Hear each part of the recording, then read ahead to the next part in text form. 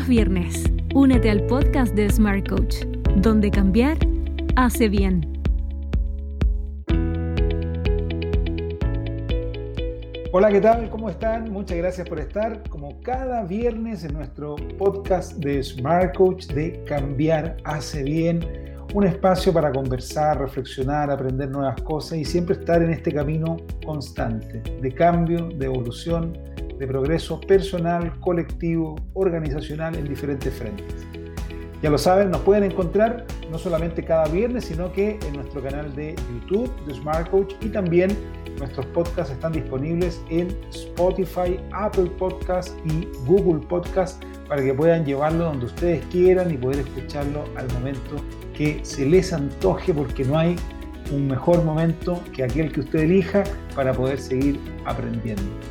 Hoy tengo un invitado desde Perú, especialista en temas de gestión de personas, de recursos humanos, de talento, en fin, y que tiene una particularidad bien interesante. No solamente ha sido recientemente nominado como un HR influencer, ¿no? Como un influenciador en recursos humanos desde el Perú, sino que también es parte de una organización que cumple un rol social muy importante en este país tan grande como es el Perú, y que además tienen un impacto muy relevante, siendo un equipo bastante pequeño en proporción a su impacto social.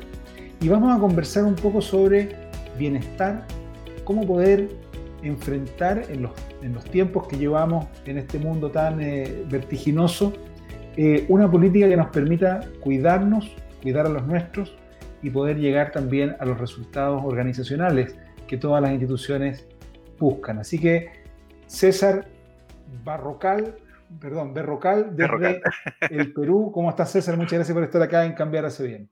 Muy bien, muy agradecido. Nuevamente es una charla de amigos.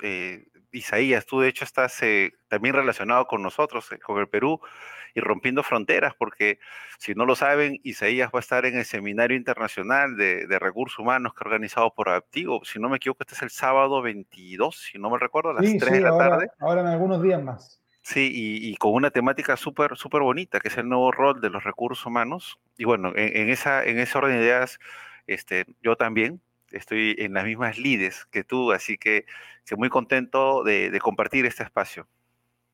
Igualmente, César, gracias por estar acá. César, tú estás en una institución ligada al brindar vivienda o financiamiento para la vivienda en el Perú. Y una de las cosas que me gustaría comenzar en esta conversación tiene que ver con cómo poder conseguir un resultado de impacto con un equipo y con recursos que, bueno, sabemos que los equipos y los recursos siempre son limitados, ¿no? Totalmente.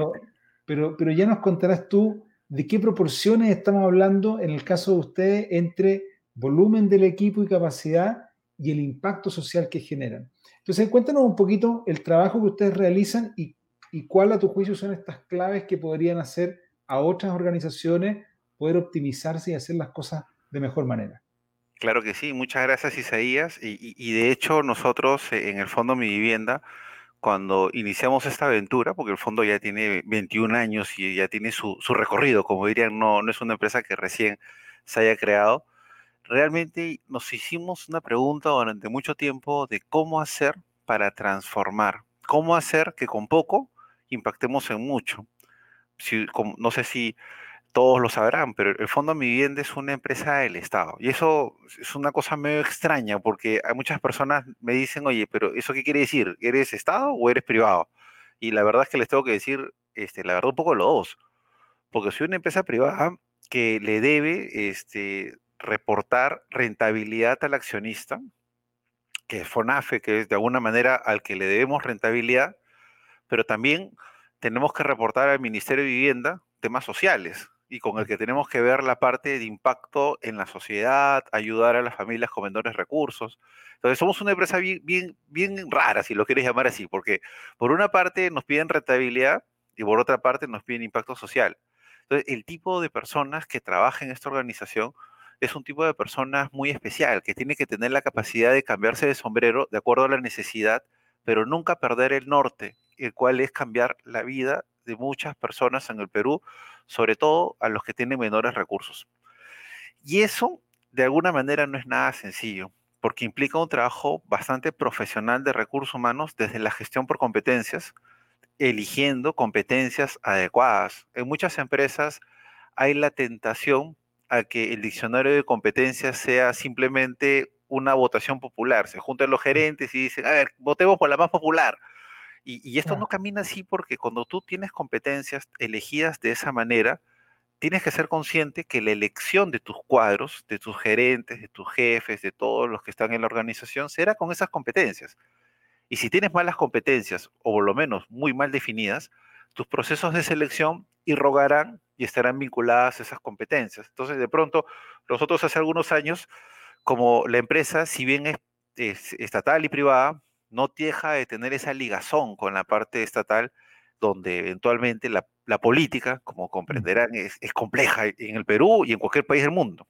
Entonces, los gerentes que teníamos no duraban ni 3 meses, ni 4 meses. Entonces, cuando llego, comienzo a analizar y digo, oye, acá o estamos haciendo mal los procesos de selección o en su defecto tenemos muy mala suerte. Entonces comenzamos a analizar bien y nos dimos cuenta que realmente los procesos de selección no eran malos, eran muy buenos, pero lo que teníamos mal era la brújula, porque Mm. las competencias con las que estábamos trabajando no habían sido hechas de una manera profesional. O sea, el diccionario de competencias no era un diccionario de competencias que nos deje con tranquilidad. Entonces dijimos, bueno, vamos de lo elemental. O sea, antes de meternos a una herramienta del 70-20-10, un cross-training, train the trainer y todas estas herramientas que conocemos, vamos a lo básico. Porque la vida, muchas veces, las grandes soluciones Mm. son simples Exacto. y elegimos un diccionario por competencias que para que te hagas una idea, para no hacértela muy, muy extensa, una de mis competencias hoy por hoy es estrategia y astucia política para mis Mm. gerentes. Entonces, Mm. mucha gente cuando vio mi diccionario de competencias dijo, oye, pero ¿qué haces con esta competencia? Si esta competencia no es usual. Sí, pero yo soy una empresa no usual. Y cuando comenzamos a elegir al personal con estas competencias, sobre todo los gerentes, nos dimos cuenta que los nuevos gerentes tenían la capacidad de no patear el tablero cada 2 meses, sino de reinventarse, de repreguntarse ellos mismos cómo podían hacer mejores las cosas y negociar mejor. Mm. Entonces, una de las primeras cosas que yo te podría decir, Isaías, muchas veces nos queremos complicar con la vida, a veces queremos hacer grandes herramientas de las que existen y de que muchos de nosotros que estamos en recursos humanos manejamos, pero tenemos que entender que la vida es práctica y si no Mm. entendemos eso, bien difícil que vayamos a los siguientes pasos. Mm. Obviamente Ahora, hay herramientas de... ujú. Te escucho. Sí, no, disculpa. El, comparto contigo, ¿ah? De que volver a los básicos siempre nos traen herramientas que funcionan, ¿no? A veces uno por ser más sofisticado complica tanto los procesos que finalmente enreda la capacidad de generar los resultados. Ahora, respecto al tema de bienestar, porque, ok, tú tienes definidas las competencias, esto claramente implica una mirada distinta desde el proceso de selección, me imagino también de todo el proceso de desarrollo y planes de sucesión, en fin. Ahora, hoy día una de las cosas que, no solo hoy, pero en los últimos años, una de las cosas que ha ido al alza, y en el Perú también, de hecho hay regulaciones legales en el Perú en el tema, tiene que ver con cómo la organización se hace cargo del cuidado cada vez más integral del colaborador. Hasta hace algunos años teníamos todos los temas de accidentabilidad, pero hoy día, por ejemplo, los temas de riesgo psicosocial están en Ujú. muchos países, como el tuyo, como el nuestro, en Colombia, en México, en fin, en diferentes países que se han ido sumando a esta tendencia global. ¿Cómo poder hacer desde la organización un cuidado efectivo de las personas y cuál es el límite? Porque me imagino que esto tampoco es hacerme cargo de todas las dimensiones de una otra que es autónomo también y que, bueno, tendrá otras cosas en su vida, ¿no? Bueno, gracias. Una de las primeras cosas que en Perú, y coincido contigo como en muchos países, pero por lo menos acá ha pasado, es que los últimos 3 años, los cambios regulatorios han sido más intensos que en los últimos 30 años. Mm. Entonces, desde el punto de vista laboral, legal, hemos tenido una revolución normativa súper bonita, si lo queremos ver así desde el punto de vista de los recursos humanos, porque hemos comenzado a implementar muchísima casuística y muchísimos desafíos para las empresas. No dudo de que muchas veces tenemos la tentación a corregir con muchos factores extrínsecos problemas intrínsecos. Muchas veces tenemos la tentación de que le vamos a dar al colaborador algo y con eso va a ser feliz. Y yo te puedo decir una cosa, en esencia, el ser humano sí necesita un factor extrínseco, sí necesita que sea reconocido, pero no es exclusiva esa es la solución. Porque cuando en el fondo, y te pongo un ejemplo, ¿no? En el fondo de mi vivienda, en el 2013, cuando llegamos, nos encontramos una realidad un poco extraña, que la mitad de la empresa estaba en planilla formal y la otra mitad estaba bajo un régimen que acá en el Perú le llaman locación de servicios, que era como una suerte de contratas, por decirlo así. Ujú, Entonces, ujú. la mitad de la empresa era formal y era feliz, y la otra mitad de la empresa era informal y era bastante infeliz. Y si tú veías el trabajo de los dos era el mismo, en esencia. Entonces, lo que nosotros hicimos es, oye, ¿sabes qué? Regularicemos, hagamos un estudio integral, quedémonos con los puestos que realmente necesitamos, y ahí saltamos casi 280 a los 200 que somos ahora, pero dimos las reglas claras, dimos los beneficios que correspondían. Y de hecho, para el Estado, y como muchos países, me imagino, eso fue una revolución porque fuimos una de las primeras empresas en las que tuvimos a todas las personas como debían. Entonces, Mm. ya teníamos la autoridad moral para poder decirle a las empresas privadas, oye, cumple la ley, porque nosotros en primera instancia la cumplíamos. Pero sucedió un fenómeno interesantísimo. A estas personas que eran los locadores, como le decimos acá en el Perú, a contratistas, y que pasaron a la planilla, pasaron de Ujú. la noche al día. O sea, ellos eran eternamente felices, de pronto tenían seguro, de pronto tenían beneficios, de pronto tenían utilidades. Entonces, como que era la mitad de la empresa más feliz del mundo. Y la otra mitad de la empresa, a la que no se le había quitado nada, de Mm. pronto comenzó a surgir en ellos una infelicidad inexplicable. Y cuando hablábamos con él, le decíamos, oye, ¿y Mm. por qué no eres tan feliz? No, porque las utilidades, que es un concepto que se paga de la ganancia anual, acá es un Sí, tema regulatorio, sí. bajaron tremendamente. Y le decíamos, sí, pero antes la torta se repartía entre muy pocos cuando el trabajo lo hacían Mm. todos. Y ahora la torta se distribuye entre todos como debe ser. No, pero es que me han quitado mi derecho. Y muchas veces pensamos que exclusivamente lo económico te va a hacer feliz. Entonces ese Mm. año dijimos, bueno, pues será un año raro, pero al año siguiente, las personas que no tenían nada, de pronto se comenzaban a contagiar con estos otros que estaban medio tristes y decían, sí, pero ahora necesitamos más. ¿Y por qué necesitas más? No, porque siempre tiene que haber más, mil disculpas, siempre tiene que haber más. Y la cuestión no va por el lado de comenzar a darle más a la gente, viene por el lado de comenzar a darles mejor, de darles algún tipo de estipendio, pero también darles el mensaje. Así como empresa te damos, tú también tienes que dar, porque este es un camino bidireccional, donde todos somos un equipo. Mm. Cuando comenzamos a trabajar eso, comenzamos a crecer el clima laboral y mira, yo sé que tú dirás, Isaías, qué pesado César, tanto habla del Estado. Lo que pasa es que en el Estado, por lo menos en muchas de las empresas en las que estamos lidiando, Mm. manejar un buen clima laboral es casi maestría, Sí, es claro, casi sin duda, maestría. sin duda. Oye, César, respecto a esto último, no lo del clima, sino que lo anterior de esta relación bidireccional, ¿no? Entre empresa y colaborador, hay un elemento que, opinión personal, yo creo que es muy cultural en América Latina. Yo tuve la suerte de estar hace ya varios años atrás en Suecia por un programa de intercambio en el que participé y en ese proceso conocí el mercado laboral sueco y estuve relacionado con varios sindicatos y también con gente del Ministerio del Trabajo. Y una de las cosas que más me llamaba la atención era la mirada que tenían ambas partes de que la relación era una relación de mutua entrega y de mutuo beneficio. Y cuando uno mira la cultura en América Latina, eh, están siempre estos bandos, ¿no? O sea, la empresa parece que son los malos, depende de quién uno mire, ¿no? Ujú. Los trabajadores a veces parece que son los explotados y tenemos esta dicotomía donde parece que las obligaciones están solamente de un lado o más de un lado que del otro, en fin. Y a mí una de las cosas que me llamó mucho la atención era cómo, en este caso en Suecia, llevaban la relación laboral. Desde ahí te quiero hacer la siguiente pregunta. ¿Cómo, en tu experiencia, se puede construir una cultura de colaboración que nos cuide a todos? Bueno, los temas culturales siempre han sido un desafío en el Perú, en Europa y en cualquier En parte todas del partes. mundo, Claro. porque implica la participación de un actor protagónico. Y es un actor protagónico que alguna vez no se quiere comprar el pleito, y esa es la alta dirección.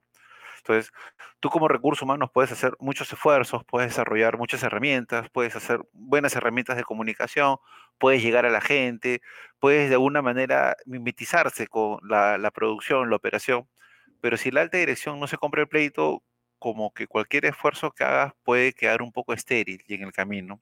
Entonces, dentro de esta visión, para un cambio cultural, tienes que hacer como que dos aspectos bien, bien marcados. Uno Ujú. primero es el tema de la cultura, y eso lo tienes que ver con tus líderes, tienes que ver procesos de cambio y eventualmente uno que otro cambios quirúrgicos que se tengan que hacer, pero sobre todo constantes, que sean Mm. constantes, que generen tranquilidad, que generen confianza, pero por otra parte, la parte de la comunicación. Y la comunicación está mucho más allá de mandar un correo. La comunicación está mucho más allá de poner en el periódico mural algo o pensar que la gente va a entenderlo porque en el manual de la función, en la página 185, decía que tú tenías que hacer eso. O sea, la comunicación no va por ahí. La comunicación es un arte realmente y muchas veces se subestima el poder de la socialización de los conceptos antes que lo difundamos, se subestima la capacidad de entendimiento de las personas porque se ponen mensajes demasiado complejos pensando que no van a entenderlos. Entonces, como que hacen un mensaje medio enredado para que eventualmente no te pregunten. Y lo que no se da cuenta muchas organizaciones es de que cuanto más complejo es, más confundidos van a terminar y no se van a quedar tranquilos. Entonces, los cambios culturales implica mucha constancia, mucho apoyo, entender de que finalmente si queremos apostar por eso, estaremos apostando por sostenibilidad del negocio y por cosas muy, muy potentes para la empresa. Ujú. César, y antes que se nos acabe el tiempo, los líderes tienen un rol fundamental en cualquier sistema y organización, ¿no? O sea, son los responsables a veces de más cosas de las que tienen la capacidad, ¿no? Eh, y en ese sentido, ¿cómo ves tú las cualidades de los líderes en el contexto actual y lo que se viene? Me explico.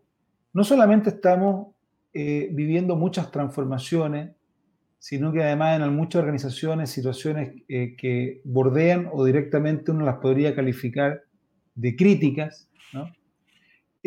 Sino que además, cuando uno levanta un poco la mirada, no sé si es la misma visión que tienes tú, pero es lo que veo yo, cuando uno levanta un poquito la mirada en el tiempo, parece ser de que tenemos que repensar muchas cosas de cómo las vamos a seguir haciendo.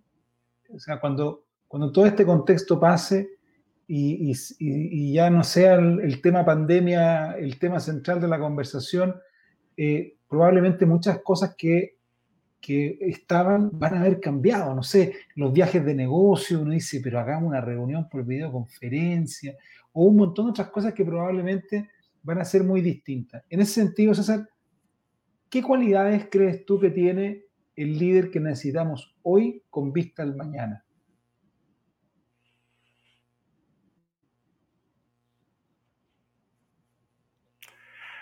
Ok, bueno, es una pregunta que te la voy a responder técnicamente, por una parte, Ujú. con un modelo, y te la voy a responder prácticamente con un triángulo.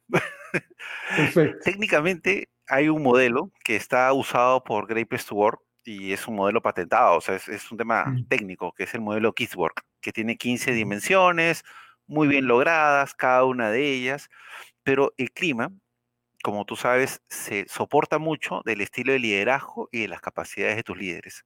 Y dentro de Kidswork de estas 15 dimensiones, hay tres que son las que te mueven la aguja del resultado. Una es que ¿Ya? tus líderes tienen que hablar, tienen que escuchar y tienen que inspirar. Porque si el Ujú, líder no habla y se resiste a su obligación de ser el vocero, está haciendo que la comunicación en la empresa se te venga abajo y que la informal destruya todo lo construido. ujú, Si el líder no escucha y piensa que siempre tiene la razón y que no da cabida a que otras personas puedan aportar, la empresa estará de alguna manera bastante disminuida en su capacidad de poder innovar. Y si no tenemos la inspiración, es decir, si los líderes no inspiran, tenemos la fuga de talentos. Entonces, mucha gente dice, sí, César, pero ¿y cuál es el problema con la fuga del talento? Bueno, el problema con la fuga del talento es de que hoy, estadísticamente, la mitad de la PEA laboral, de la población económicamente activa, de los que ujú, trabajan, son millennials. Y los millennials, ahora más que nunca, quieren estar con un gerente, jefe, del que se sientan de alguna manera inspirados, de que pueden aprender algo. Mira, yo soy un poquito mayor, yo soy X, y en mi época, si tu gerente era un incompetente, tú decías, genial, serrucho, como dicen por acá ahora en Perú. Pero ahora, los chicos, los ujú, millennials, si tienen un gerente incompetente, la pregunta que se hacen es, oye, ¿y qué hago acá perdiendo el tiempo de esta ujú, persona de la que no aprendo nada? Entonces, dentro de la respuesta técnica de este modelo Keyboard, yo hago mucho énfasis en hablando, escuchando e inspirando. ujú, Eso es lo que yo te podría decir como un tema poderoso, no solo para clima, para ujú, también competitividad y rentabilidad del negocio. Ahora, la parte de la respuesta más informal, y que dije que te voy a responder con un triángulo. El triángulo tiene tres componentes. El primer componente es entender que no todo puede ser extrínseco. Entonces, tus ujú, líderes que tienen la capacidad de poder motivar con pocos recursos, de hecho que va a ser una cosa espectacular, porque el COVID no es que vino y que la vacuna rusa, que ayer dijo Putin, de alguna manera ya nos solucionó la vida. De hecho, el COVID vino y nos va a cambiar la vida. El tema de las mascarillas, por lo menos, Isaías, 5 años más, ¿ah? O sea, sin ser exagerados, las universidades serán virtuales, el home office se tendrá que reformular y pensar mejor, porque hemos sido tirados contra la pared porque el home office no estaba preparado para lo que es ahora.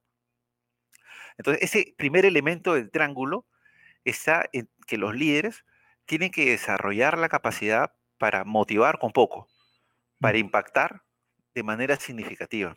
El segundo componente para el líder y que sea exitoso dentro de este triángulo es de que comprenda que ya no puede liderar equipos de la forma presencial. Y muchos me dicen, César, bueno, profesor, porque soy profesor de universidades, César, ¿y cómo es eso? Lo que pasa es que veo que muchos líderes están a sus equipos atormentándolos, pensando que están en la oficina de lunes a viernes, de 9 a 6 de la tarde, y que tienen que hacer las 40 y tantas horas a la semana, y que si un minuto no, y no comprenden que este nuevo entorno virtual ya no da cabida a esa concepción de 9 a 6, sino da cabida a una concepción de cumplimiento por objetivos.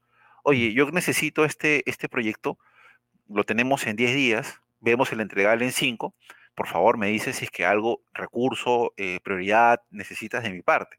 Entonces, ya la labor del líder no es el que te respire en la nuca, sino la labor del líder es cómo hacemos para que esto salga a nivel de cumplimiento de objetivos. Entonces, el líder que no comprende eso y que piensa que puede seguir liderando de la manera como se lideraba hasta diciembre del 2019, está bastante perdido. ujú, Y el tercer componente del triángulo es comenzar a poner a nuestra gente a prueba en estos momentos de crisis.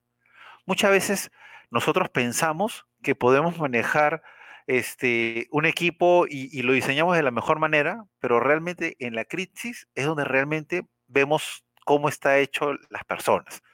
En el 2008, y un poco para cerrar, porque sé que yo me extiendo mucho, en el 2008 yo trabajaba en un hotel y en ese hotel yo era el jefe de recursos humanos y en mi brigada de seguridad de evacuación había concebido que tenía dos jefes de seguridad que eran chiquitos, medían 1,98 m y el otro medía 2,2 m y pesaban 120 y 130 kilos. Entonces tú los mirabas y solo su apariencia te daba miedo. Entonces decías, Ya. bueno, lo pongo como brigadista de seguridad, de evacuación, porque en el momento de la verdad, él va a ser el hombre. Bueno, hubo un terremoto un poco fuerte acá en el Perú en el 2007, en Ica y en Lima se sintió muy, muy fuerte. Y sucedió el sismo y yo estaba con las personas, con los colaboradores, ya chicos, ustedes por acá. A ver, Juan, por decir un nombre, porque no quiero decir el nombre de él. Oye, Juan, Ujú. Juan era el primero que había corrido al primer segundo del temblor, que en Perú fue bien fuerte. Entonces, nos olvidamos que la mejor forma de probar a nuestros equipos es en la cancha, es en el momento difícil. Y realmente hoy es un momento muy difícil donde los expertos de recursos humanos lo que están haciendo es siendo un poquito maquiavélicos y probando a sus equipos cómo están funcionando, cómo están innovando. Hay que entender que las competencias que hoy por hoy teníamos como valederas hasta hace menos de medio año, ya no lo son ahorita. Personas que la evaluación de desempeño de diciembre del año pasado salieron con estrellita, triple check, cuando les han hecho la evaluación de seguimiento en el final del primer semestre, han salido súper bajos. O sea, todo el mundo se ha hecho la pregunta, ¿y qué pasó? ¿Por qué alguien que era mi high potential ahora se convirtió en alguien que lo estoy viendo ya con otros ojos? Y esto pasa porque no comprendemos que el mundo ha cambiado y ha cambiado para siempre. César, te quiero agradecer por esta conversación, por todo lo que nos has compartido en estos minutos que hemos podido estar juntos, desearte mucho éxito a ti en lo personal, en lo profesional y también a la organización en la que tú eres parte. Y también agradecerle a toda la gente que nos acompañó en este nuevo episodio de Cambiar hace bien, acá en Smart Coach. Ya lo saben, cada viernes una nueva conversación con algún invitado interesantísimo, así como hemos tenido esta conversación hoy día con César desde el Perú, para poder aprender, seguir creciendo y siempre disponible por nuestro canal de YouTube, por Spotify, Apple Podcast, Google Podcast, para que lo puedan tener en su bolsillo en el momento que ustedes deseen. Les mando un gran abrazo, otro para ti, César, y nos encontramos el próximo viernes.